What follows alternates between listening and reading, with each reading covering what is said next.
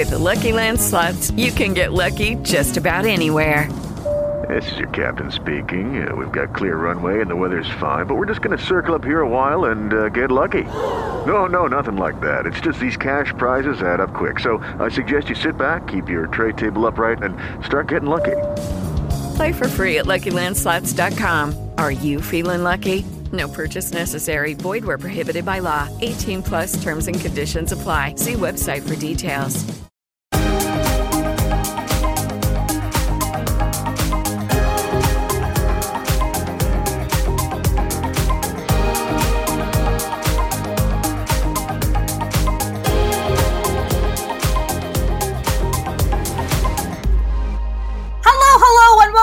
To another episode of Minority Reports podcast and digital series. I am your host, Mona Sheikh. You guys, I was off yesterday because I was doing something awesome. Because I got very lucky during the pandemic and I landed an awesome role in drum rolls, please. In a show called The Rookie on ABC. Ta-da! I can't, of course, tell you the details, but I play Donna Bossy, which is a really great fun. It was a really I don't know if I would say fun, but it was a great character for sure. Yesterday while I was on set, I met a wonderful co-star of mine who I work with, and he's a fellow Brownie, and I want to talk to him, and I was just like, man, he would make such a great guest. So I was just like, I'm gonna just bring him on to the podcast today. So here we are. You've seen him in Westworld. You've seen him on Criminal Minds. And, of course, you're going to see him in The Rookie with me. Here's my very talented friend, Antonio Leon. How are you? Hi. Hello. Hello. Thank you for doing this on a super-duper short notice. No worries. And you got to tell your viewers how amazing of a job you did on this show yesterday. Literally, like, we're just sitting there talking the entire day. And we're just talking about this and that. And then an emotional scene, which they will see at one point, comes and you bring it. And you just saw my face go like, I'm sorry, what? She's okay. All right. I didn't know we were going to bring it like that. I thought, okay. So, hey, props to you. Thank you very much. That's very kind of you. Yeah. It has been a pleasure working with you yesterday. And I honestly...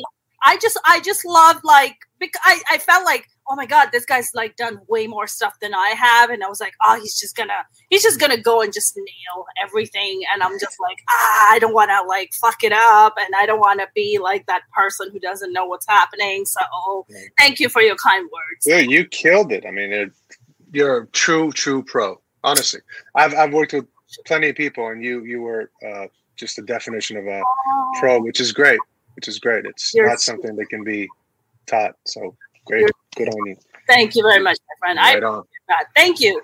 You know, Antonio, before, of course, I came on set, and I think you and I were talking about this. My brother, I told him that I landed the job, and then he was like, oh, who's the dude playing, your husband? And I was like, oh, it's this actor named Antonio Leon.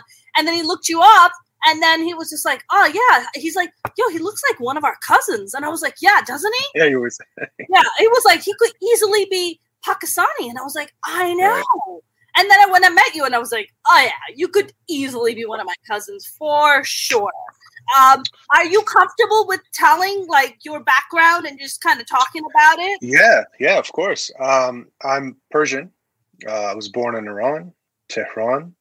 My mother is Persian, she's Mongolian, and my dad is Persian as well, and he has some other things in the back as far as whatever, but true and pride, it's the Persian life. It's the Persian life. Yeah, and my brother was just like, I think his name is Ali Tehrani, and I was like, nah, dude, I think that's a character he plays. I think he's like Italian or Latino. I can't tell, right? No, yeah, I was my given name was Ali Tehrani, and then when I first started in this business a while ago, like I was telling you yesterday, unfortunately, like it is now, we've been lucky enough to have such more evolved people and writers and producers and directors to to be able to show the different sides of ethnicities and people and where they come from, where they're at. Whereas back in the day, it was like, all right, we need a brown person. And most of the jobs were just like strap a bomb and be like, la, la, la, la, that kind of shitty, stereotypical. Yeah. So when I first started, it was very tough. So I chose to change my name, not only just for that, but for other reasons as well. And then suddenly the whole thing opened up to me. Yeah. And I was able to be lucky enough to do a lot more, not just Latin, Spanish, Middle Eastern, Argentinian, Cuban, whatever. For some reason, and it says a lot about, Hollywood at that time, where it was okay to cast someone named Antonio for many different things, but it was a lot harder for us as Middle Easterns to kind of get in there. It's again, it's been night and day from what it is, right? What it was 10 years ago to what it is now. I mean, did you start acting 10 years ago, or were you like kind of studying acting for a little bit and then got, started booking jobs and stuff? So I started my first gig ever. I kind of just fell into it. I'll tell you the story really quick. I had to take an elective in college and theater. I never wanted to, but theater. What college is this? I went to the prestigious junior college at Pierce, UC Pierce. Okay. Which is Harvard on a hill. I'm kidding. It's a community college right in the valley. I don't know. But I took a couple of courses to meet the criteria to transfer. And then one of them had to be, turned out to be as an elective. I took theater. Oh. And I didn't think of anything. I figured in going there, young, stupid kid, going to go in there, just play. And I had a teacher who, Valerie was her name, Valerie Greer. And she was a wonderful, like, Broadway actress, a wonderful actress. She was in a wheelchair, so she had an accident, and now she was teaching. Wow. And so the first scene I ever did was a play by Lawrence Fishburne called Riff Raff. And it was a really cool play. It's still out there. I think they might have made it into a movie. Long story short, when I didn't know anything, what it was, anything. I just learned the lines kind of with my buddy, and we went up there. And once I got on that stage, and kind of just my mentality was only how would I say these lines as me. But once I got a piece of the taste of what it's like to be in playing someone else's character, living that person's life, I was hooked.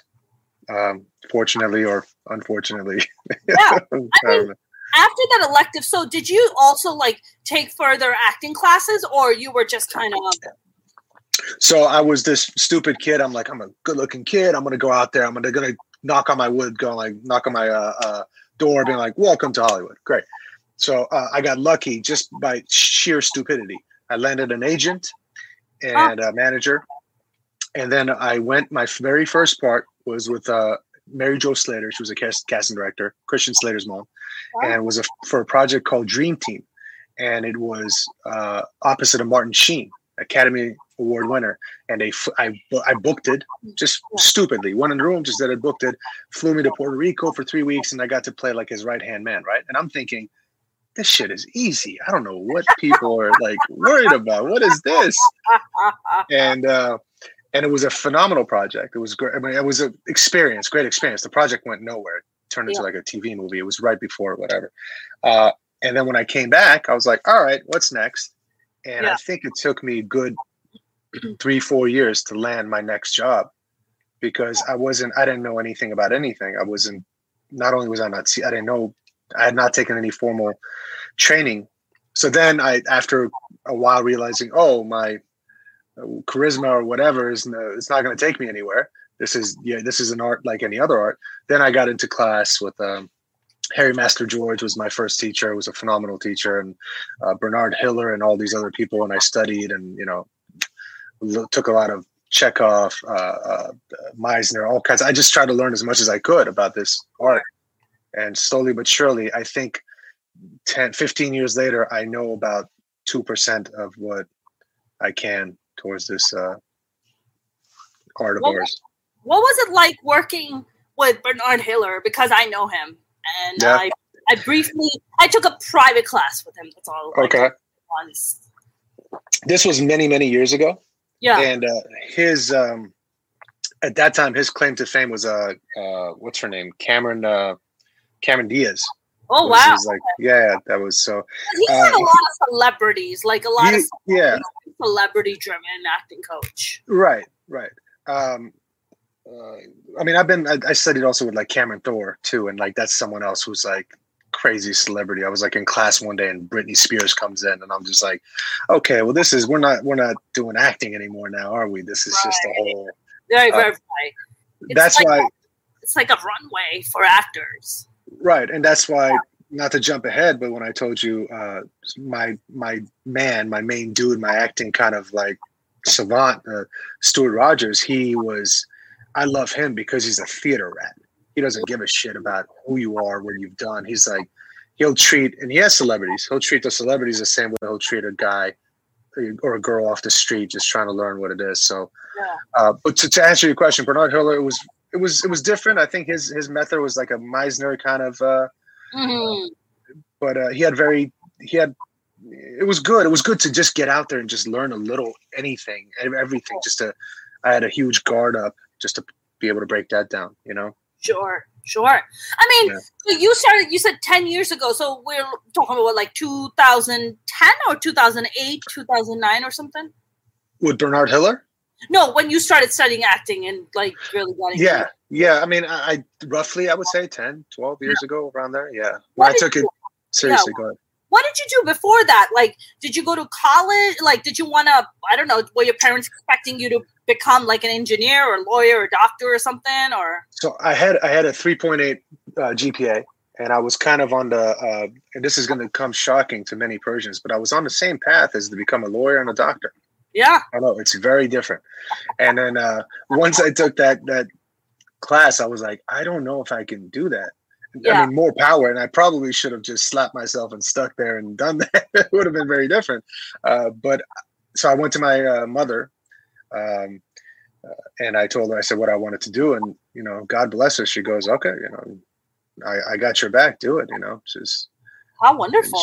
She was always very supportive that way. Are you an only child? No, I have two. I've been lucky enough to have two sisters. House full of women. I have a single mother and two sisters and a daughter. Yeah. And how are you the oldest of the siblings? Like, yes, I am. Got it. And then you have two younger sisters. So were you you said a single mother. So like, what did your parents like divorce at an early age, kind of a thing? Yeah. So it was kind of a set up marriage in Iran many years ago, and then my mom left, and you know they came here, you know. As soon as they could, and my grandmother brought everyone here, and then I came in a little bit later. And my mother got remarried again, you know, to a wonderful man. But yeah, and my old man is, you know, is he here or is he in Iran? No, I think he's in Iran. I have not spoken to him. Should I lay down for this? I feel like this has become therapy now.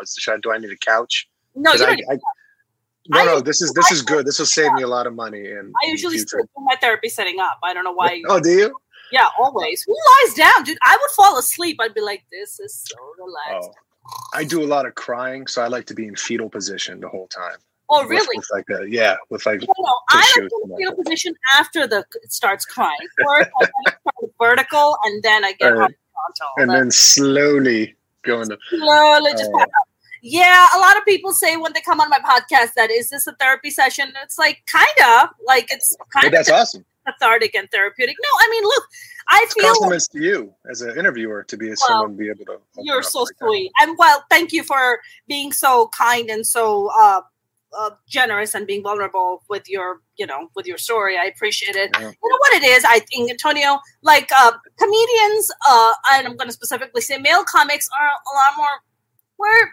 We're an interesting bunch of people. I feel like when it comes to artists, like actors and stand-up comics, there's pain involved somewhere that drove you to do this. Oh yeah, I feel like if you, especially a stand-up comic, I can tell you, if you come from a loving, healthy background, right, there is no reason to do stand-up comedy.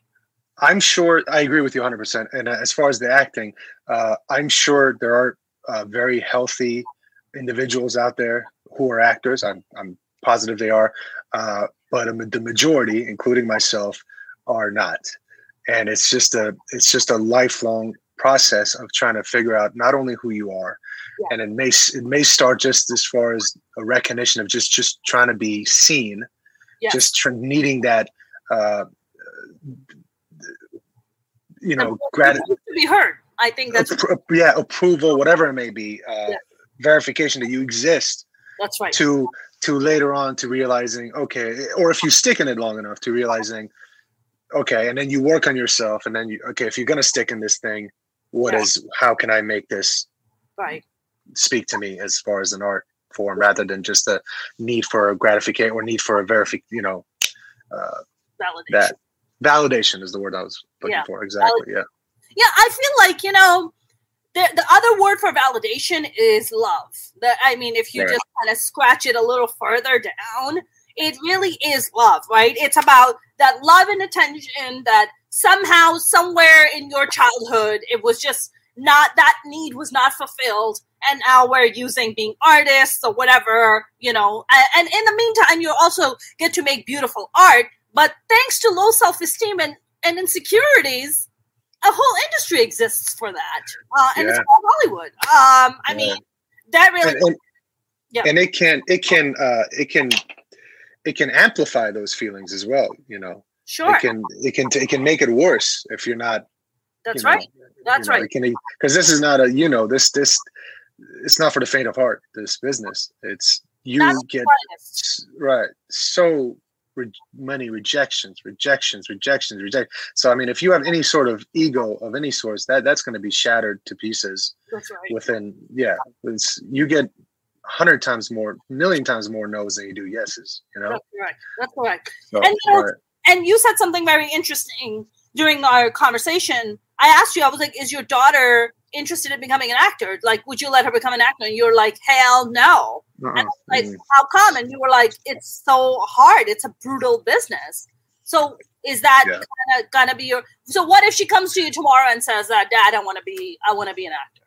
So what happens? Obviously, she's the love of my life. I would support her no matter what. But I would do whatever I could to talk her out of it if I can. But wouldn't it be a little bit hypocritical, though, Antonio? Just a tad bit, though. It's 100% hypocritical, and that's okay. That's fine, But I think, to be honest with you, we usually do we try to do the opposite of what our parents, right? We go against that. So I feel like maybe she would. Probably not want to be in the business because of the fact that I was in it. Yeah. I can tell you that my family, first of all, coming from like a conservative Muslim Pakistani household, becoming an artist is not a thing. So let's just put that out there. Then being born after 4 brothers and then being the youngest and the only girl, no fucking way. Right. Are they going to be like, oh yeah, you just go right ahead? Like, no, that was not a thing. But I knew when I was like 8 years old that I wanted to be a performer. I just didn't know in what capacity it was going to be. I watched this one Bollywood movie, which I know is very big in Iran, and in all of Middle East. Bollywood is huge. And I remember watching this one actress and being like, whatever she's doing, I want to do that. Like, she's awesome. And it's funny because like I mentioned to you, I moved from Pakistan when I was 15, and I really didn't come out of my artist closet till I was 18. And that was a massive fight, but you sound like you got very lucky in the sense that like your mom was just like, yeah, go ahead. Like, if that's what you want to do. I had to literally pack up my bags and leave my house and move out in order to even pursue it, because my family gave me an ultimatum. They were like, either you go to college and become a physical therapist. I don't know why the fuck they were obsessed with that. Or they were like, we will send you back to Pakistan and mom and dad are going to marry you off to someone. Because my parents lived in America. They always lived in Pakistan. So they were like, yeah, we're going to marry you off. I'm like, marry me off? How the fuck are you going to send me like 7 goddamn seas across, like, to make a better life for myself and then just fucking yank it from me like that? Like, no. Like, nobody gets to call the shots in my life except me. That's it. That's the rule. And when I was 18, I packed up my bags and I left. There's a lot more fucked upness to that story, but that's like the gist of it. And there was a lot of physical violence at home, like a lot. Right, yeah. I mean, that's probably has helped with you as an artist, as a comic, as an actor. Right. Lucky Land Casino, asking people, what's the weirdest place you've gotten lucky? Lucky? In line at the deli, I guess? Aha, in my dentist's office. More than once, actually. Do I have to say? Yes, you do. In the car before my kids' PTA meeting. Really? Yes. Excuse me, what's the weirdest place you've gotten lucky? I never win and tell. Well, there you have it. You can get lucky anywhere, playing at LuckyLandSlots.com. Play for free right now. Are you feeling lucky? No purchase necessary. Void where prohibited by law. 18+. Terms and conditions apply. See website for details. With Lucky Land Slots, you can get lucky just about anywhere. Dearly beloved, we are gathered here today to... Has anyone seen the bride and groom? Sorry, we're here. We were getting lucky in the limo and we lost track of time. No, Lucky Land Casino, with cash prizes that add up quicker than a guest registry. In that case, I pronounce you lucky. Play for free at LuckyLandSlots.com. Daily bonuses are waiting. No purchase necessary. Void where prohibited by law. 18+. Terms and conditions apply. See website for details. I mean, after like 13 years of therapy, which continues to this day, Right. Thank God for EMDR therapy. But it has kind of helped me not become a basket case. It's helped me become the person that I am and the artist that I am. But there's a lot of demons to be fought. Like, have you ever done a scene or done, like, even during acting classes where you're like, wow, that was like it just like kind of opens this Pandora's box for you of like feelings or things that you really didn't want to deal with. And next thing you know, it just begins to like pop up in your life in places where you're like getting angry at shit or you're like having road rage and you're like, why the fuck am I pissed? Like, what? Have you experienced stuff like that? I think if you do any, by the way, is this echoing? Is it echoing on your end? Echoing, it's like popping in a very strange way, but it's fine. I can hear you. Yeah. Okay, good. I want to make sure to give you the best quality for your money. You're the best, for my money, yes. But thank you. I think there's always going to be some sort of residual, especially if you really, truly get into a character, whatever it may be. So I think there was a play called Rabbit Hole, and it was about parents losing their kid that I did, and they made it a movie, I think, with Nicole Kidman or something, and it's one of those things that it like stays with you for months. It fucks with you, and just like, especially if you have a kid, and it's just like it's the most fucked up. Can I say fucked up? Of course you can. Great. It's the most fucked up. You can say whatever the fuck you want. How about that? Good. Love it. It really is. It's like, but that's the great thing about these parts that we get to play. It's like you get to live, whether it's good or bad, in this other life, in this other form, in this character. And then you kind of give yourself up to the writer, however they've written it, and just kind of be able to live through them. So yeah, the residual can kind of last. I felt it in a good way, after a role, and I felt it in a horrible way. But still, even at its worst, it's something that's alive in you, and it just makes you feel alive, which is a great thing. Right. Yep. Do you feel like acting not only is an art form for you, but also therapeutic in many ways for you? Oh, absolutely. Yeah. It is therapy. It absolutely is. But not just the acting part of it, the journey of it, of trying to make it as an actor, and the classes and the scene work and all that. It's all one.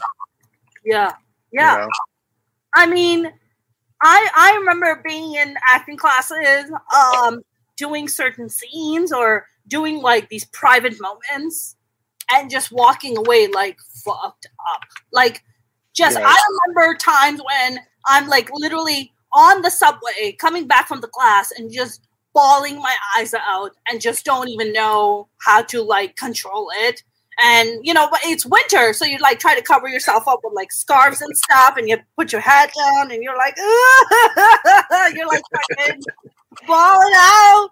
because you just got triggered by like all this fucked upness that was in your life, and now it's come to surface. But I feel like they're demons, and we as artists like try to control them for them to serve us, not the other way around.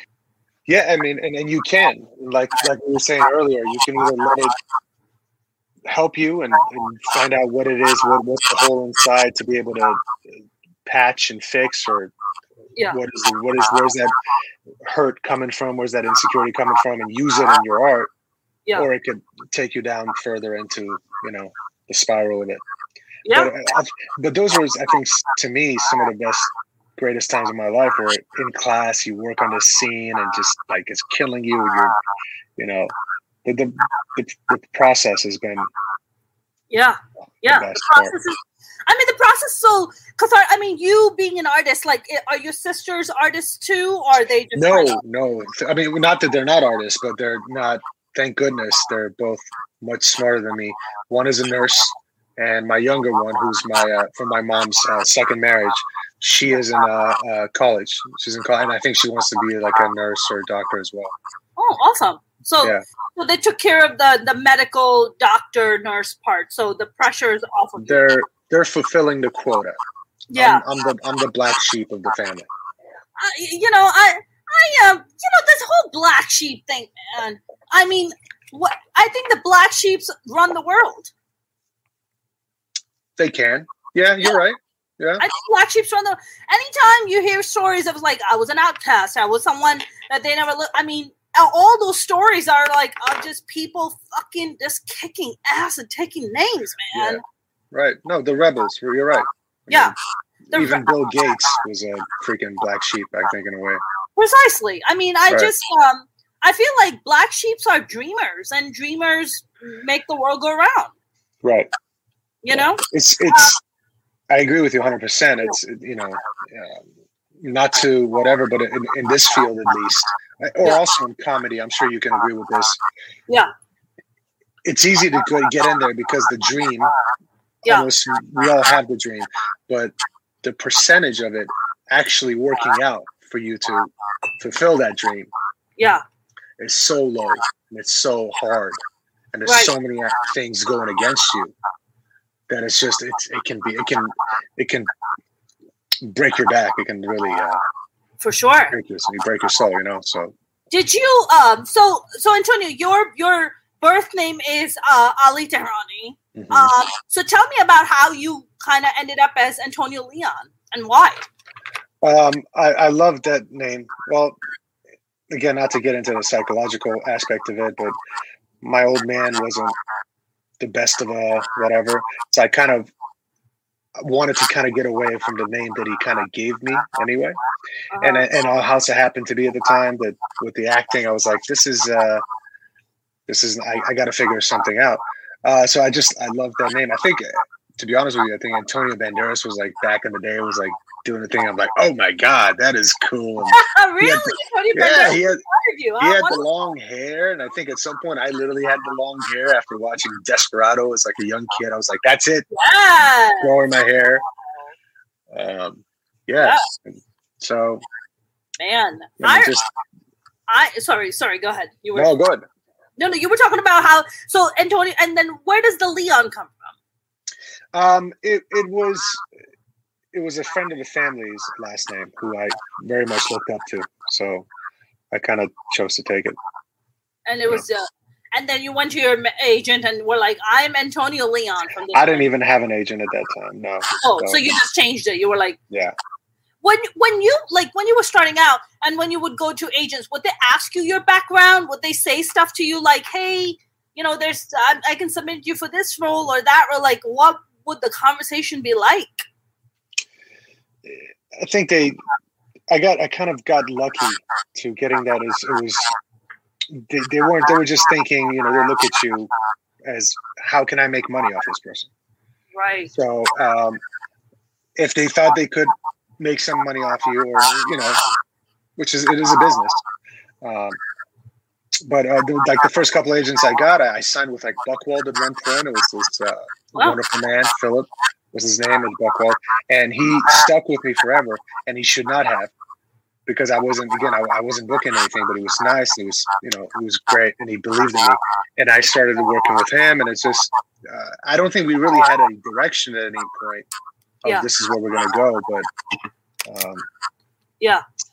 I think like any sort of as a manager or agent, you got to look as like a commodity. Like, how can I represent you? Can I sell you? Do I believe in you enough to want to push you out there?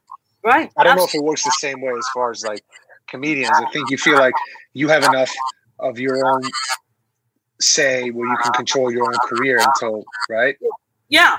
I mean, I am, I kind of, Antonio, I had some really nice manager, not so much agent, but manager in New York. They got me on a lot of good stuff. Because of a manager, I actually ended up in LA because I had read for a lead role in a Steven Spielberg project.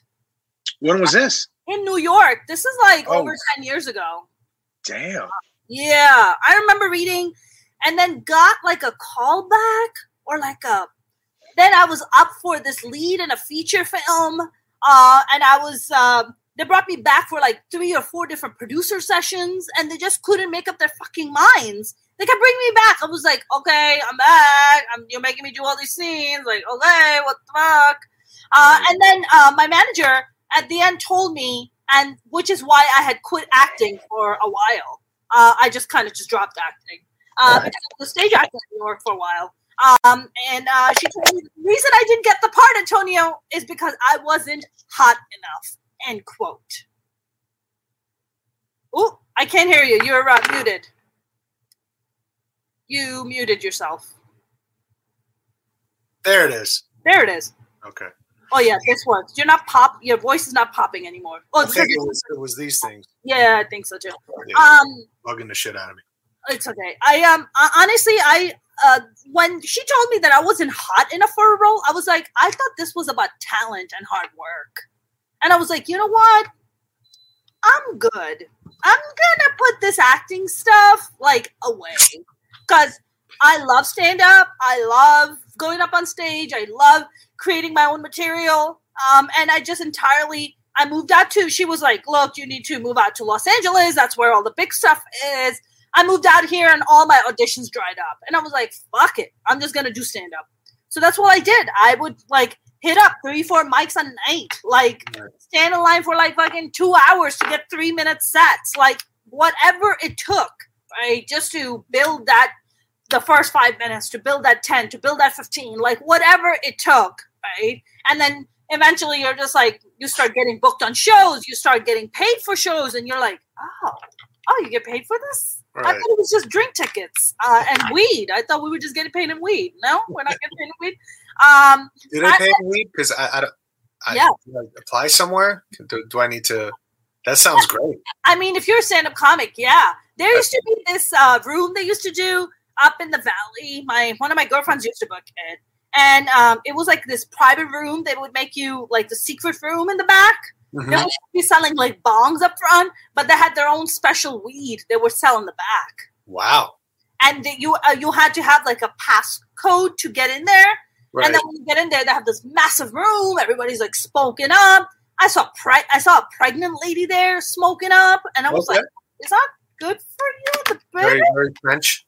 Yeah, super French. They were doing dabs. You could do dabs. I was like, this is fucking weird. I remember like smoking their weed one night. This is a crazy story. Right. I remember going up there, doing a set. They paid me in weed. I come back down. I sit down. They have this really cool, like, bong that has like water, but you smoke it. It like, cause it evaporates, so it gets absorbed in your blood a lot faster. Right, yeah. So I'm like, fuck it, I'll just smoke some now, and then I'll just go home. Like, I'm going home after this. It's not gonna hit me that fast. Oh boy. Oh no. It hit me so hard, Antonio. I couldn't find my feet. I was like, yo, where's my feet at? Like, I can't find my fucking feet. And I remember just like looking down and then stepping outside, and I was like, all right, just breathe. You're going to be fine. You're going to be fine. I was like, if you just eat something, you'll be fine because you're probably hungry. So it's probably hitting you hard. Right. So I go to like a nearby, like a Burger King. That was the only thing that was open. I go to Burger King. I'm the only one there and this older gentleman. And I'm saying to myself, I'm like, God, this guy doesn't even know. Like, if he just hangs around for a bit, he can actually take me home because I don't know where the fuck I am. I'm like deep in the fucking valley somewhere. Right. So I'm like, all right. And I'm just going to eat this burger. I'm going to be fine. The more I eat the fucking burger, the higher I get. Oh, no. It's getting more and more absorbed in my blood. I'm like, oh my God, I don't know what is happening right now. Oh, I was like, okay, you know what? It's okay. I'm just going to put my GPS on and I'm going to go home. Guess what? What? Mama didn't bring her charger and her phone died. How the hell am I going to get the hell out of this place? So I have like my windows rolled down and it's like cold. I have the AC blasting on my face, like trying to like keep me up. And I'm like driving, trying to find my way. Finally, I get on the 101. I get home and my mom was staying with me at the time. So I come home and the first thing I did is I opened the door and it was like dark and I fell right on my face and my mom was crashed up on the couch. And she's like, what happened? I'm like, nothing. Go back to sleep. I'm not completely high. No. I'm fine. Nothing is wrong. I'm fine. And then next day I woke up and she was just like, did you come home a little high? And I was like, what? I was like, no. I was like, you go to sleep when I tell you to go to sleep. Go to sleep. You're getting sleepy. You're getting sleepy. I was like, you are not allowed to ask me questions under my own goddamn roof, lady. This is mine. I pay for this. This is not yours. That's great. But I think my mom gets lightweight now these days. So like I'm like literally just one hit, and I'm just like, really? Yeah, yeah. I'm crazy lightweight. Really? Well, because you don't smoke that much. That's why. No. No. My drug of choice is little vino. Got it. How many things can you put away? How many glasses can you drink? And you're just like, I'm all right. No, I kind of do this professionally, so I can. You're a professional wine drinker? Yeah, we're fine. I can. I think there's a term for them at AA. Yeah, it's called an alcoholic, but I mean that's still not sexy. I think I would say functional. I would say functional. That's true. Yeah, I like to wait till at least 10:30 in the morning before I start drinking. That's fair. Before that, it was ridiculous. Listen, 10:30. That could be noon somewhere. That's right. But to touch back on what you were saying in the beginning and getting those opportunities. Yeah. I think like I have a couple of stories like that too. It's when like you're almost too stupid to know how big of a room that you got into. Like the very first job that I booked, or I remember being very close, being on hold for a movie with Reese Witherspoon. Wow. I was supposed to play an Egyptian guy, and I got to like have a little chemistry test and all this, and I was just like, wow, shit. Or even Argo, the Ben Affleck movie, which was they wanted version. Yeah, for sure. Yeah, and I went all the way, and I think what actually ended up hurting me at the end, not getting the part, was not that they're like, yeah, he's Persian. But is he Persian? Oh, because of Antonio Leon. Yeah. Oh, shit. I'll sit here. I'll talk to you. What? Speak Farsi? Like doing I spoke all day. Wrote, I can read, write, I can all that, I think. But again, it's fine. But having those opportunities, it's you don't know it. And like you said, you get, at the end of the day, it's so out of your hand. Right, right. It could be, a look. It could be you're too tall. I've lost jobs because I'm too tall. I've lost jobs because I'll tell you a little funny story. I did a show called Get Shorty. I booked a recurring on that show with Ray Romano. Yeah. That was on Showtime, was it? It was on FX. FX, rather. Okay. Yeah. Okay. So I booked that show, and it was a recurring role for a minimum 3 episodes. Wow. And I was going to play part of like this gang of this guy was a drug dealer, and I was one of the 2 boys. So it was me and this big Mexican dude with tatted up everywhere, just an intimidating looking guy who was a teddy bear, by the way, like the nicest thing in the world. And a black dude with a beard and a bulldog. So the first scene we're going to do, we're in this big mansion, the three of us are sitting there, and I'm feeling good. I go to this Larchmont over there that I like did my hair, trimmed the beard. I'm feeling good. And I see behind the camera, and I see the producers. The writer goes up to the producers, and they're talking. And I'm like, oh God. And I'm like, as an actor, you get insecure. Like, are they talking about me? I'm like, no, you're just in your head. You're fine. They're not talking about you. And then I see them actually going like, I'm like, oh, fuck. Oh, God. I'm like, okay.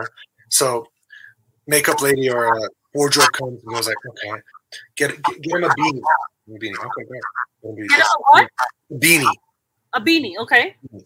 They put a beanie on me and go back to writers. Whatever. Long story short, and my point of this was you can lose parts for whatever reason.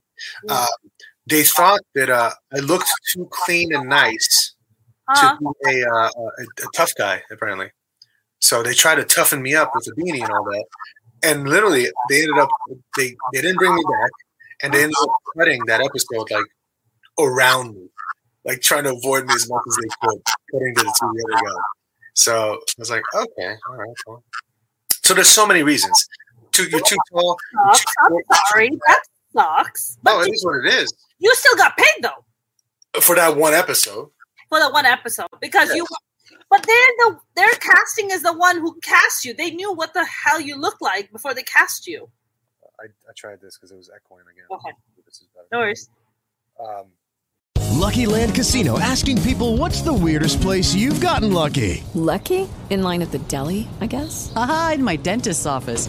More than once, actually. Do I have to say? Yes, you do. In the car before my kids' PTA meeting. Really? Yes. Excuse me, what's the weirdest place you've gotten lucky? I never win and tell. Well, there you have it. You can get lucky anywhere, playing at LuckyLandSlots.com. Play for free right now. Are you feeling lucky? No purchase necessary. Void where prohibited by law. 18+. Terms and conditions apply. See website for details.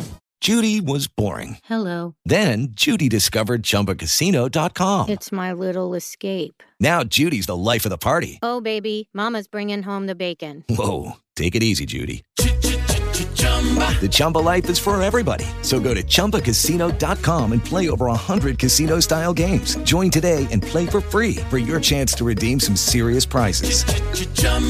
ChumbaCasino.com. No purchase necessary. Void where prohibited by law. 18+. Terms and conditions apply. See website for details. Yeah, they did. But I mean, you get on set. And... Man, that is so. See, that's the brutal part about this business. Like, here you are, busted your ass, got the job, and while you're on set, they're like, "Yeah, no." It's interesting you said that. You know, it reminds me. What's that show I did? Laugh Tracks. I did, and they hired me as an Armenian woman. You know. And it was a comedy show where they am I echoing? I'm echoing. I'm telling you, there's an echo. It's been the whole time. I tried this and I tried that. And the worst thing is trying to tell a story when you hear yourself echoing. It's later. Oh man, you've had an echo the entire time. I'm sorry. The entire time. It hasn't been echo. I'm thinking. I can't hear you. Oh, as I'm talking to you, there's this echo, and I guarantee you, whoever's watching is going like, he started out so good, but now there's and it's just me listening to myself, echoing as I am right now. To you. Yeah, I don't know why that is. I am very interested in knowing why that is, but that's the fucking technical world we live in, man. That's true. So what you were saying, they thought you were Armenian. And then what? Yeah, they hired me as Armenian. Everybody was like loving what I was doing. And then, so it's basically a show where the comedians go and tell their stories, and then the actors, then they reenact the stories. Like we get, as actors, get to reenact them. But most of the actors they hired were also other fellow comedians. Mm-hmm. So there's this one female comic. She's telling her story, and they hired me it's a story about an Armenian woman cutting her off on the road. She's driving a Mercedes, And the Armenian lady's like, you cut me up because you drive a fucking piece of shit, you know? And she's like, lady, I just got divorced recently. Like, she's like literally breaking. She was like, oh, I'm sorry. She's like, oh, you got divorced? She goes, yeah. He's like, you tell that piece of shit to buy you a better car because, you know, if he's going to divorce you, fuck him. Let him buy you a new car. Something to that effect. And I remember, like, I think she was like the second AD, this lady. She was the second AD. And I remember her, like, looking at the director and being like, why is she hired as Armenian? Like, she doesn't even look Armenian. Like, why is she hired? And the director was like, she's fine. She's doing a great job. She's fine. And I just remember them being like, almost losing that job because this lady seemed to have a problem with my look. Right. You know? So it's just strange, man. I mean, which is it's a thin line because, you know, I'm all for, you know, as actors, as actors of ethnicity, there's so few parts out there for us anyway. Yeah. It's gotten much better nowadays, but there's still so many few parts. So I can understand if there's an Armenian woman actress out there going like, sure, why did I not get it? You know, and same thing for me and other people, you know, when I've played Cupid and I've played this and that, it's like, I completely get it. Or what I've seen, and we've seen this, where I've seen someone playing a Persian guy or something on TV, and you're like, sure, and they have to speak Farsi, and you can tell they're trying to speak and they have no idea what it is because they're not Persian, they're like Arabic, whatever. That's right. Right. So, yeah, there's a part of you that goes like, oh, you couldn't fucking find the right person, but yeah, at the end of the day, it's like, hopefully it's the best actor for the part. Yes. You know, rather than they have to hire a certain person, you know. Yeah. It's a thin line, and I think we live in a time now that to be politically correct, it's almost gotten to a point where now as artists, now it's all the studios and everyone, they're very conscious of that fact that, okay, we got to make sure, which is great. Right. Make sure there's a certain person playing a certain part is that part or whatever. But I mean, we got into this thing to be able to act, to be able to play other. Like, I don't want to just get into this and just play like who I am or a Persian man, or you don't want to play who you are, a Pakistani woman. It's like the whole point is to be able to play someone that's not necessarily locked down to an ethnicity of sort. Right. Know? Right. I mean, you know, Antonio, you and I were also briefly talking about this on set yesterday, where, you know, we are clearly not in our 50s. We are like, you know, you're getting cast as like someone in your 50s because, you know, you're ethnic and they can't find people in that age range. So young people like you and I are like getting hired as older people, which is very interesting because then you look at you know, the leads of the show, whatever, and you're like, the lead of the show is 10 years older than me, at least at the bare minimum. Yet I am playing somebody older than that person. You know what I'm saying? Yeah. I mean, that's the ageism part of it. That's Hollywood for sure. Yeah. You know. Yeah. Is that the ageism part, or is that the fact that they can't find ethnic actors of that age, so then the younger people have to end up playing those roles? No, dude. Because as far as the older Persian actors, men, there's gazillion wonderful Persian actors that I've worked with a few of them. Sure. You know that lady, wonderful actress, Shohreh Aghdashloo. She's I love Shohreh. I've worked with her. She's wonderful. Her husband, I worked with him on Agents of S.H.I.E.L.D. Oh, wow. Wonderful man. Great, whatever. There's a ton of actors in that age who are phenomenal actors who can do it. Sure. I think it's also, they always cast younger to play older in TV that I have for many, many years. Yes. You know, which is good, but I'm with you. When I got this gig, I was like, part of me was like, wait, what? Yeah. I'm playing, that's my ego in a way was kind of like, fuck you. You know? I mean, I'll take it. Fucking old? What the fuck? Right. I'm going to take the job, but fuck you. Right. That's right. I mean, you know what it is, Antonio? When I was in my 20s, I was getting cast as in my 40s. And I was like, I'm 25. Like, what the fuck? Right. I'm getting cast like I'm in my 40s. And I think looking back on it, it was because they didn't really have like South Asian actors of that age range back then. So they were taking young people like myself and putting us in these older roles. Right. And I'm like, okay, so not really much has changed for me. My years just keep moving up by like 10 years or 20 years. The older I get, they just add another 20 on top every time I get older. But you know what it is?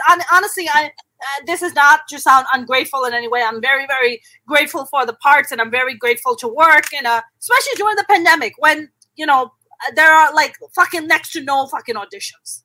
Right. You know, and I think it's really wonderful and very blessing. Like it's a huge blessing to be able to do that. I mean, what, like you said that you also write, so you have like 2 projects you said that were optioned? Yeah, I've written a bunch of. So okay, little backstory in this, and I think I told you. Remember, I said one of my dreams is always to be to pursue comic, being a stand-up comic. I love the comedy. To me, was a self-defense mechanism. Yeah, for sure. Yeah, I grew up in my younger days, in my middle school, early high school. I was like a short, fat kid before I like sprouted up. So my only mechanism of trying to make it was comedy. Yeah, you were getting bullied. You were getting bullied in school. Yeah, well, yeah, comedy. You know, every comedy is the best self-defense mechanism there is. 100%. I also grew up with like watching sitcoms, like, you know, just like I love that format, the situational comedy. So I love writing that. I love being able to act in it. I also love writing it. So that's I enjoy writing that. So I wrote a bunch of different, like a few different sitcoms, and I made one of them called Girl Man, which is it was like the idea was 2.5 Men meets bosom buddies. It was 2 best friends going to Vegas one crazy night. They end up getting married. They come back, and how that kind of works out for them, and then it works out for them to keep this fake marriage because of the benefits of what it comes. So it was, I always love, and to this day, I think with everything that's going on, especially now, I enjoy being able to just put on something and just forget about. It doesn't have to be like a lot of people are like, oh, I need to. What is the point of this? The show, and where's it going? I'm like, sometimes you just want to unplug. You know? You want to watch something stupid, whatever that may be. Whether it's How I Met Your Mother, 2.5 Men, Big Bang Theory, Always Sunny in Philadelphia, you name it, New Girl, Seinfeld, all these things. Yeah. Comedy. We just like any episode you can put it in and just like take a few minutes off. So I enjoy that. So yeah. But did you write this with yourself, you know, as the lead? Because knowing that, hey, nobody's gonna write this for me. Like I have to create this for myself. I did, yeah, exactly. I did, and I shot it. We shot the whole pilot. Wow, you did. Yeah, we did. We shot the pilot because it was going to be my vehicle too. I loved it, and I got to work with this amazing director, Daniel. He's a German dude who's like, you think German guy and you think not funny. One of the funniest people you ever meet. Completely got the script. Wow. And we shot this beautifully. Wow. I think the only problem was this guy does a lot of, he's a very David Fincher style of a director. So my comedy was written more in front of a live studio audience, kind of a, you know, multiple cam. Yeah. We combined these two into this genre, which people were like, I love it, and it's crazy. We shot in a single cam format, but it was the way it was lit and the way the comedy, it was awesome. I think to be honest, I think it was ahead of its time. Yeah. Yeah. And so you guys shoot the pilot, and then what happened? Did you guys try to go and sell it to a network? Like what happened? We got optioned, and then we went out to a bunch of different people at the time. So when this came out, this was a few years ago, right? Yeah. It's a funny story that you're bringing this up, because it's going to circle back to the ethnicity part. So this was a few years ago when Hollywood was very much just woke. Like, we're going to do everything we can. Everything is ethnic, and every show had to be a black this, brown dad and a woman in a short and a handicap, and it was like just pushing it, even though when the script sometimes didn't even call for it. Yeah. It's kind of like the whole point of it was at that time was just to make. It was like I think second year of Trump's presidency, and it was just we're going to make sure that the ethnicity, which was awesome. Yeah. But this comedy that I wrote wasn't really trying to push the ethnicity part of it. It was just about two best friends. It was just a situational comedy. It was just It was just funny. It wasn't trying to bring anything in like LGBTQ. It wasn't making statements. Yeah. That it was just trying to be funny. And so a lot of people, the reaction was we love it. Yeah. But right now we need more of something that has to do with what it was 2-3 years ago. It was a lot of things. If you look back at pilots, it was a lot, almost forced to a certain point. You had to have something very unique, and not just unique, something very different to say. It couldn't just be. Yeah. Yeah. Yeah.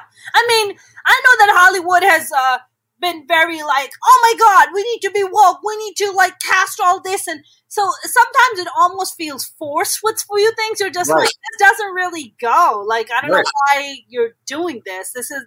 I know you're trying to be woke. I know you're trying to, like right now, the big deal is like 3 female directors have been nominated for the Golden Globes. And they're like, oh my God, it's historic. Now, I have a few female director friends, and I brought them on. We've discussed, like, what it's like to be a female director. I think it's, like, something stupid. It's, like, less than 3% of Hollywood is female directors. I mean, it's really bad. It's really, really bad. Yeah. You know? And if you're a woman of color, you can just forget about it. Oh, yeah. Yeah, just forget about it. You're, like, all the way in the bottom of the food chain somewhere. But, and they were telling me about how they go on set and are confused for being like, hi, are you like the craft person? Right. Are you the makeup person? And she's like, no, I'm the director of the show. Oh, okay. Or have situations where male actors pushing back because she's a female director and he doesn't want to take the direction from her, right? And then she has to come out and be and be like, no, I'm the fucking captain of the ship. Like, you're going to listen to me. So I think it is a very interesting thing. I mean, have you ever thought about, like, getting into the director world, or you just want to kind of stick with the acting? No. My dream is to, I directed my own pilot, too, which was great. Oh, wow. Good for you. And to be honest, it was like the one day out of the shoot that I was just directing rather than acting in it. Was probably one of my favorite days out of that entire process. Wow. I love the writing side of it. I love the directing side of it. Yeah. Just as much, if not even more. So my dream would be to like the guy we worked on The Rookie, for example. Yeah. Sylvain. This guy is a huge TV director. I mean, you look at his stuff, right? He's got 100 TV credits of like, this guy's a pro. Yeah. You can tell. And I've been lucky enough to work with some amazing directors. And that to me is like something that I would love to go into TV directing. That's something I truly enjoy, especially if I would be able to do comedy even better. Right. Absolutely. I mean, you and I were talking about, we're talking about being ethnic in Hollywood and, the whole woke thing. I feel, and I want to hear what you think about this, but I feel, it's one thing for Hollywood to come out and the executives to come out or studios to come out and give lip service. You'd be like, we want more female. We want people of color. We want to do that. But as long as the executives and the decision makers do not change, as long as they stay as old, straight, white dudes, we ain't going nowhere. Because even whatever stuff you bring to them, they can't see it because they don't come from that world. They're not, and it's not like they're bad people. Don't get me wrong. They're not bad guys. It's just that's not their experience. It's not their world. When you have a female, executive sitting up in Netflix, right? She wants to look, especially if she's a woman of color, she wants to see what the fuck I have to offer. She wants to see what Antonio has to offer. It matters. Being in positions of power matters. What do you think? I will tell you a little story. I have a very, very close friend who works for a major studio. And this person, I'm not going to name any names for a studio, but this person told me at one point in the meeting, the heads of the studios sat down this meeting and they said, okay, we need to have a conversation about this. We need to make this more. We need to make our studio, we need to bring more ethnicity, we need to bring more people of color to the project. And it was, so this person was like, oh my God, this is amazing. We're having a conversation and we're going to move towards it. And the conversation was had, but nothing was followed. And when this person brought it up later, going like, hey, remember when we talked about that thing? And we said we're going to do this and this and this and this? Yeah. They kind of got outsed in a way. It was one of those unspoken, but yet they felt like because they had the conversation, that was enough, rather than follow through with it. Got it. And the person ended up leaving that major studio anyway because of it. And they're so sometimes they feel. Was this a woman of color by any chance? No, actually, no. This was someone who was in a very high position to be able to have this conversation. But this person has been a very big advocate of people of ethnic people, women, if it was a female, women of that. And so when she's like, this is amazing, let's do this. I'm like, oh, whoa, no. We talked about it, but yeah, we're good. We're not going to do it. Right. And that's the point, right, Antonio? The conversations that are happening on a more executive level in Hollywood are very different conversations that are happening, on the outside. Behind closed doors, it's one way, right? But when they come out and they give lip service and for the PR and to be like, oh, we're diverse, we're totally open, we're totally welcoming, and it's just like, yeah, but your executives are all a bunch of old straight white dudes. Right. What does an old straight white dude know about a guy who was born in Tehran, moved here, and has this amazing pilot, and is trying to bring you a new perspective? You're not gonna understand that, and it's not that you're a bad person. You don't come from that world. Right. I think I agree with you 100%. I think it's starting to change. I think just the fact that you and I are having this conversation right now. Sure. I think it's going towards the right direction. It really is. Yeah. Again, like I told you, I've been in this thing long enough to see where it came from to where it is now, and it's exponentially different. That's in a good way. And hopefully it's going to get better and better. And I really think it will. Yeah. Because I think as artists, no matter what, the cream will rise to the top. If you do good work, it will be recognized. Whatever color you are, whatever gender you are, whatever ethnicity, it will be recognized. And I think the opportunities are more now, a lot more now. So I feel good about it. I feel positive about it. I feel positive about it too. I feel like, Antonio, it's one thing. It's one thing to be a working actor, or it's one thing to, get co-star roles here, guest star roles, this and that. But it's another to have a show written specifically for Antonio Leon, right? And then casting him, in as the lead in it, or having a show written with a character with Mona Shaikh in mind, or Mona Shaikh getting to audition for that lead role, and that show getting picked up and getting made, and then going on to season 4, 5, 6, or whatever. Those are the things. Like Mindy Kaling is a prime example. Mm-hmm. Nobody was going to write that show for Mindy. No, sure. But Mindy realized very early on, because she's brilliant, that she was just like, look, nobody's going to fucking give me an opportunity. They're just not. They expect me to be this skinny, pretty little blonde with a tiny waist, and she's none of those things. But she was very smart. She looked around and she was like, what are Indian people most looked at? Doctors. Like, there's a shit ton of Indian doctors. What if I just make a show about being an Indian doctor, but American-born and raised, who doesn't speak with an accent, who is, American-born and raised? How about that?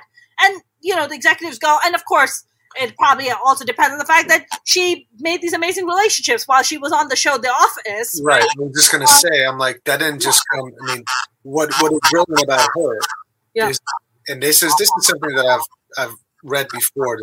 I think I read an interview by Judd Apatow telling Jason Segel, the guy like who was in, from Freaks and Geeks, right? Getting Sarah Marshall, all that. He told him in Freaks and Geeks, he goes, listen, look at you. You're tall, you're awkward, you're this and that.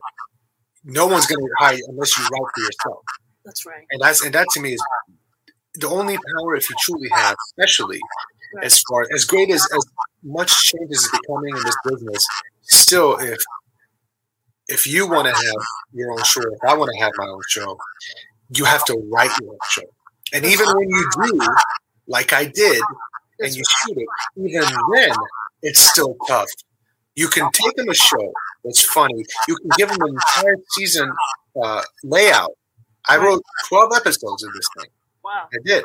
And every one of them, and I had from beginning to whole arc. And even then, for them to take a chance on it, they're afraid to do it. Right. Because they're like, well, I mean, are they going to invest all that money for what? Right. Unknown, you have a lot going against you. Right.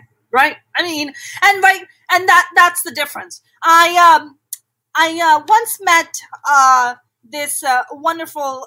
She's a big shot at Netflix now. She's Indian. She's wonderful.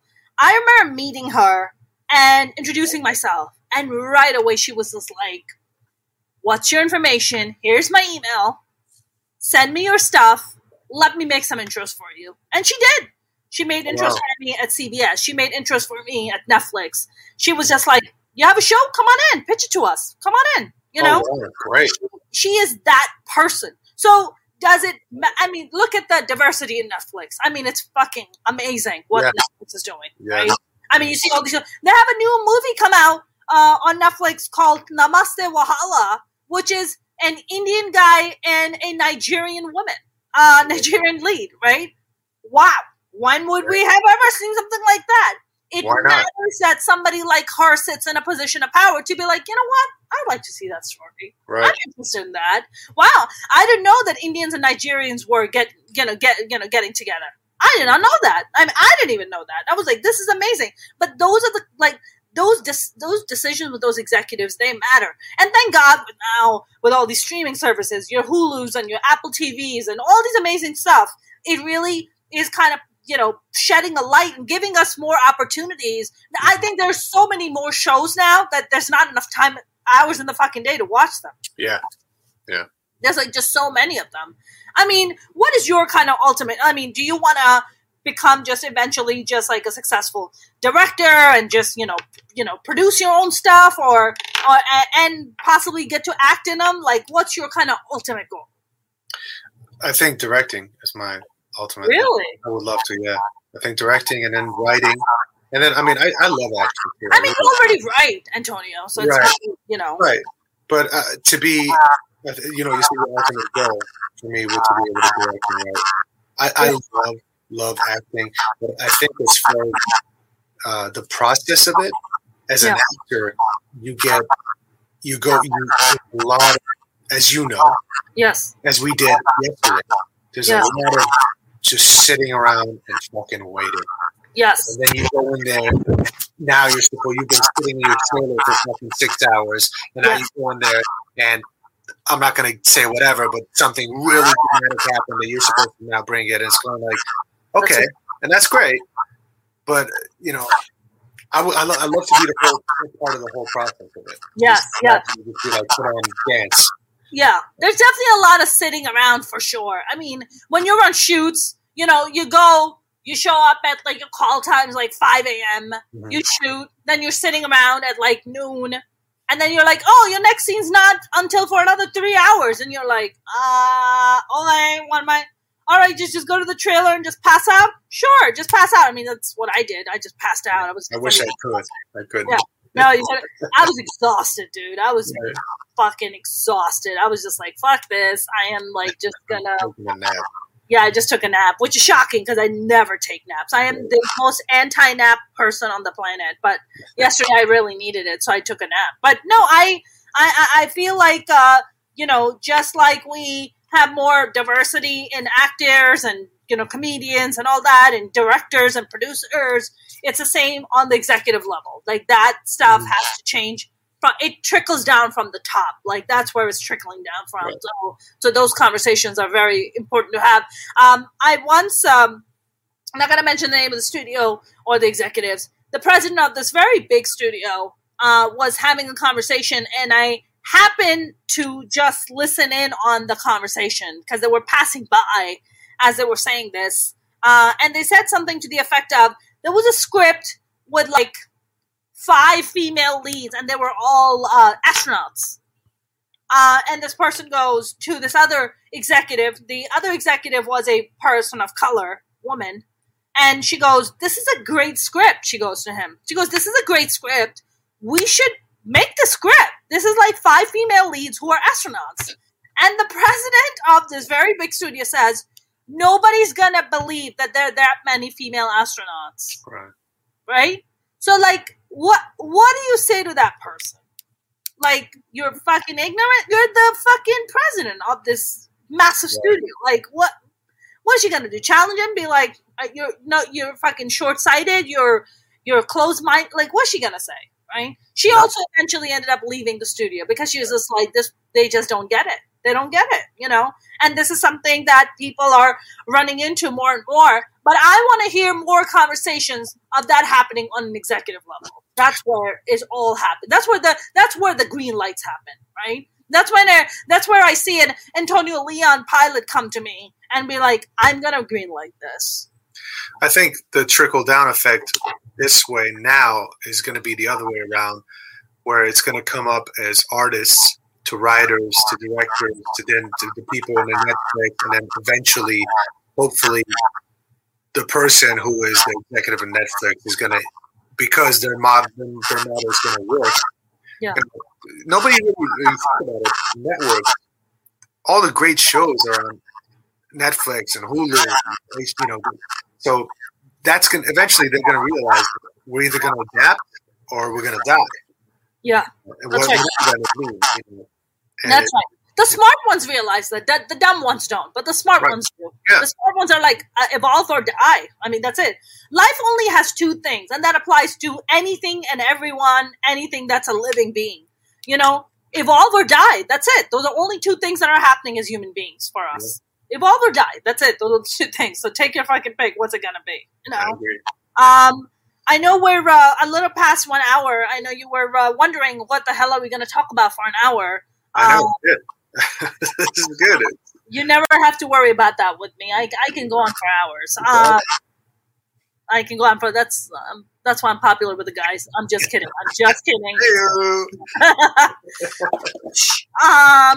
No, I really, really enjoyed this conversation, Antonio. I really did. What do you got going on, man? Like, are you now working on a new sitcom? I know we're going to start wrapping up. So are you working on something new? I'm writing away, trying to just learn, Talk to me about why have you not had a chance to do stand-up comedy? I'm really curious. What is that? Is it fear? What is that? Because I'm a scared little girl. You're a scared little girl, or you're just scared, period? I'm just scared, actually. What do you think is going to happen if you do stand up and it doesn't go? What do you think is going to happen? What's the worst that can happen for you? I mean, I just haven't. You know what? It's not about that. It's about I haven't gotten there yet. I think I will. Yeah. Maybe I will. But not. I mean, like you said, now it's almost impossible to get in front of a crowd anyway. Right now. I mean, there might be some like online. I know. I got booked on a show, but it was like going to be an in-person show. But I've done some like online. There are like online mics. I think people are running, which might not be a bad start for you because you're not there in person, but you're online, so you can still have that kind of virtual barrier to just be like, that didn't work. All right. Right. I also would not want to, like you said, you have having like a solid 5 or a solid 10. I would want to make sure that I have. It's a whole different writing, and I think you can agree with me. Standard writing than it's just bits, you know. Yeah, it's bits. And to me, Antonio, you sound, after just talking to you for a bit now, I have a feeling that you're a storytelling comic like I am. Yeah, I mean, I feel like that's some of the best how people can relate to you. Yeah, right? Like yeah, stories, right? yeah. Storytelling, but don't even start with 5 minutes. Just start with like 2 minutes, 3 minutes. You don't have to put all that pressure on yourself. Yeah, just next show you host, I'll come in there and give you a scholar too. Yeah, sure. I mean, look, I'm working on a very big show for the summer. We're like looking at a pretty big crowd. That because we're hoping that we're gonna have herd immunity by then and stuff. So I'll definitely keep you posted. Yeah, I mean, honestly, stand-up comedy is a very different animal. I think you kind of have to be wired a certain way, but the great thing about stand-up is, like, look, you don't necessarily have to pursue it as a career. You can do it for a little bit, and it's interesting because what stand-up does, it bleeds into other art forms. It bleeds into your writing. It bleeds into even your directing. It bleeds into your acting. It's just like it's a primer for other things. Like, you can just, because as stand-up comics, we get hired and they're like, can you write? Can you act? And you're just like, but I'm a stand-up comic. Like, that's all I do. Like, I'm just a stand-up comic most of the time. Like, that's what I do. And they're like, no, but can you act? And Mitch Hedberg has this really beautiful bit about it. Do you know who he was, Mitch Hedberg? No, I don't actually know. You should look him up. He was brilliant. He was brilliant. He was very hot too. But brilliant comic. And he has this whole bit about how, as actors, as stand-up comics, we get hired, and they're like, can you act? Can you write? And you're like, I literally like have just spent all these years just being a stand-up comic, so I don't know why you're asking me for different skill sets. But it's I think stand-up comedy is literally the greatest art form. I have nothing the but love of my life, Antonio. It's the love. Nothing but respect for it. Like I said, I'm truly envious. You don't need to envy me. You just do you just need to start doing some stand-up. I got it. This might be the push that I needed. Listen, and you want some guidance or whatever, I'm here. I'd be more than happy to tell you that you might feel like your soul is going to get ripped out, but fuck it. It's not really. I'm all about facing the fears, so this is something that I definitely do want to do. Yeah, you'll lose sleep for a little bit. They ask people that what was the number one fear that most people have? It's public speaking. Yeah. People are like, I'd rather die than public speak. I'm like, Jesus, really? They're like, yeah. I'm like, well, it's that old joke, right? About they'd rather be in the coffin rather than the guy making a speech in front of the. Yeah, I mean, I'd rather be the person making the speech. Like, being in the coffin, it's fucking over. Right. It's over. But I mean, you've had this, it's that first step. Yeah. I mean, look, I've known a lot of comics whom I've seen like in the past 10 years, 11 years or whatever. I would see them at open mics and be like, I don't know how this person's going to come out of this. I don't know if they have it.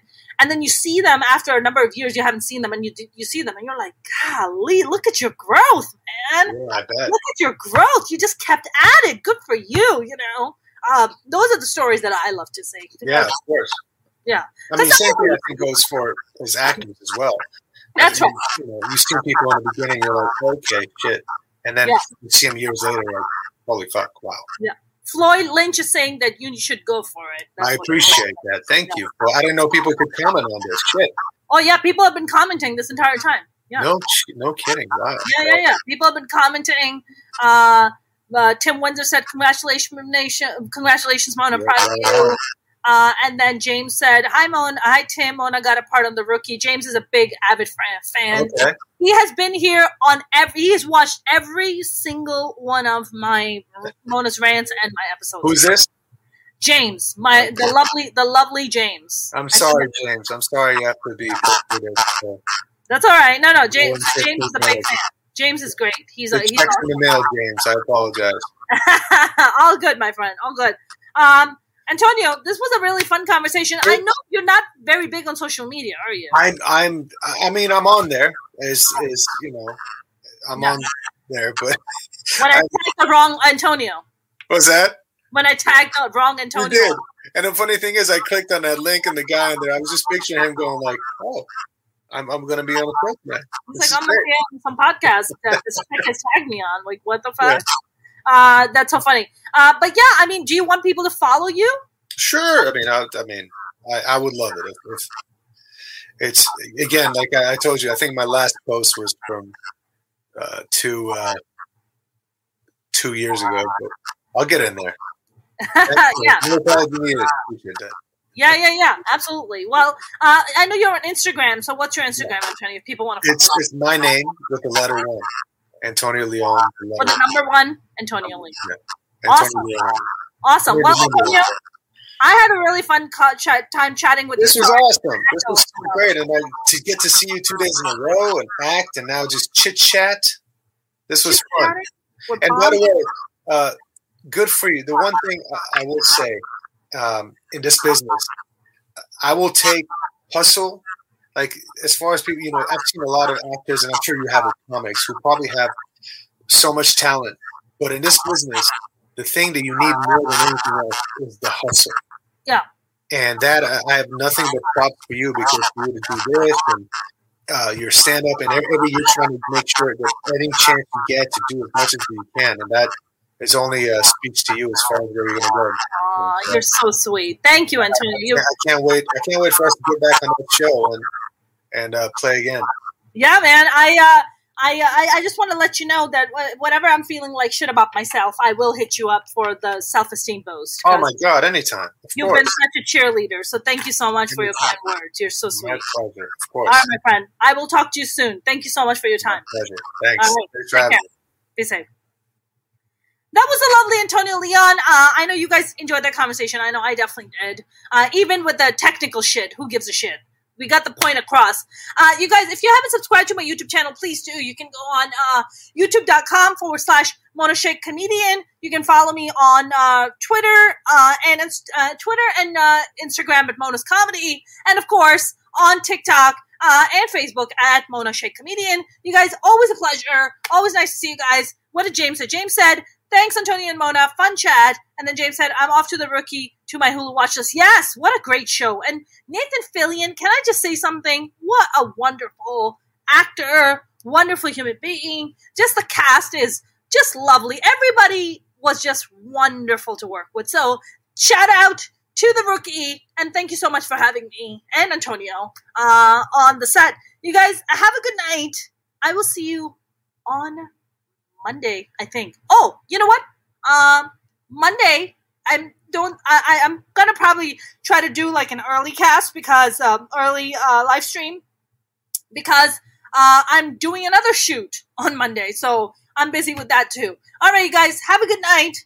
See you soon.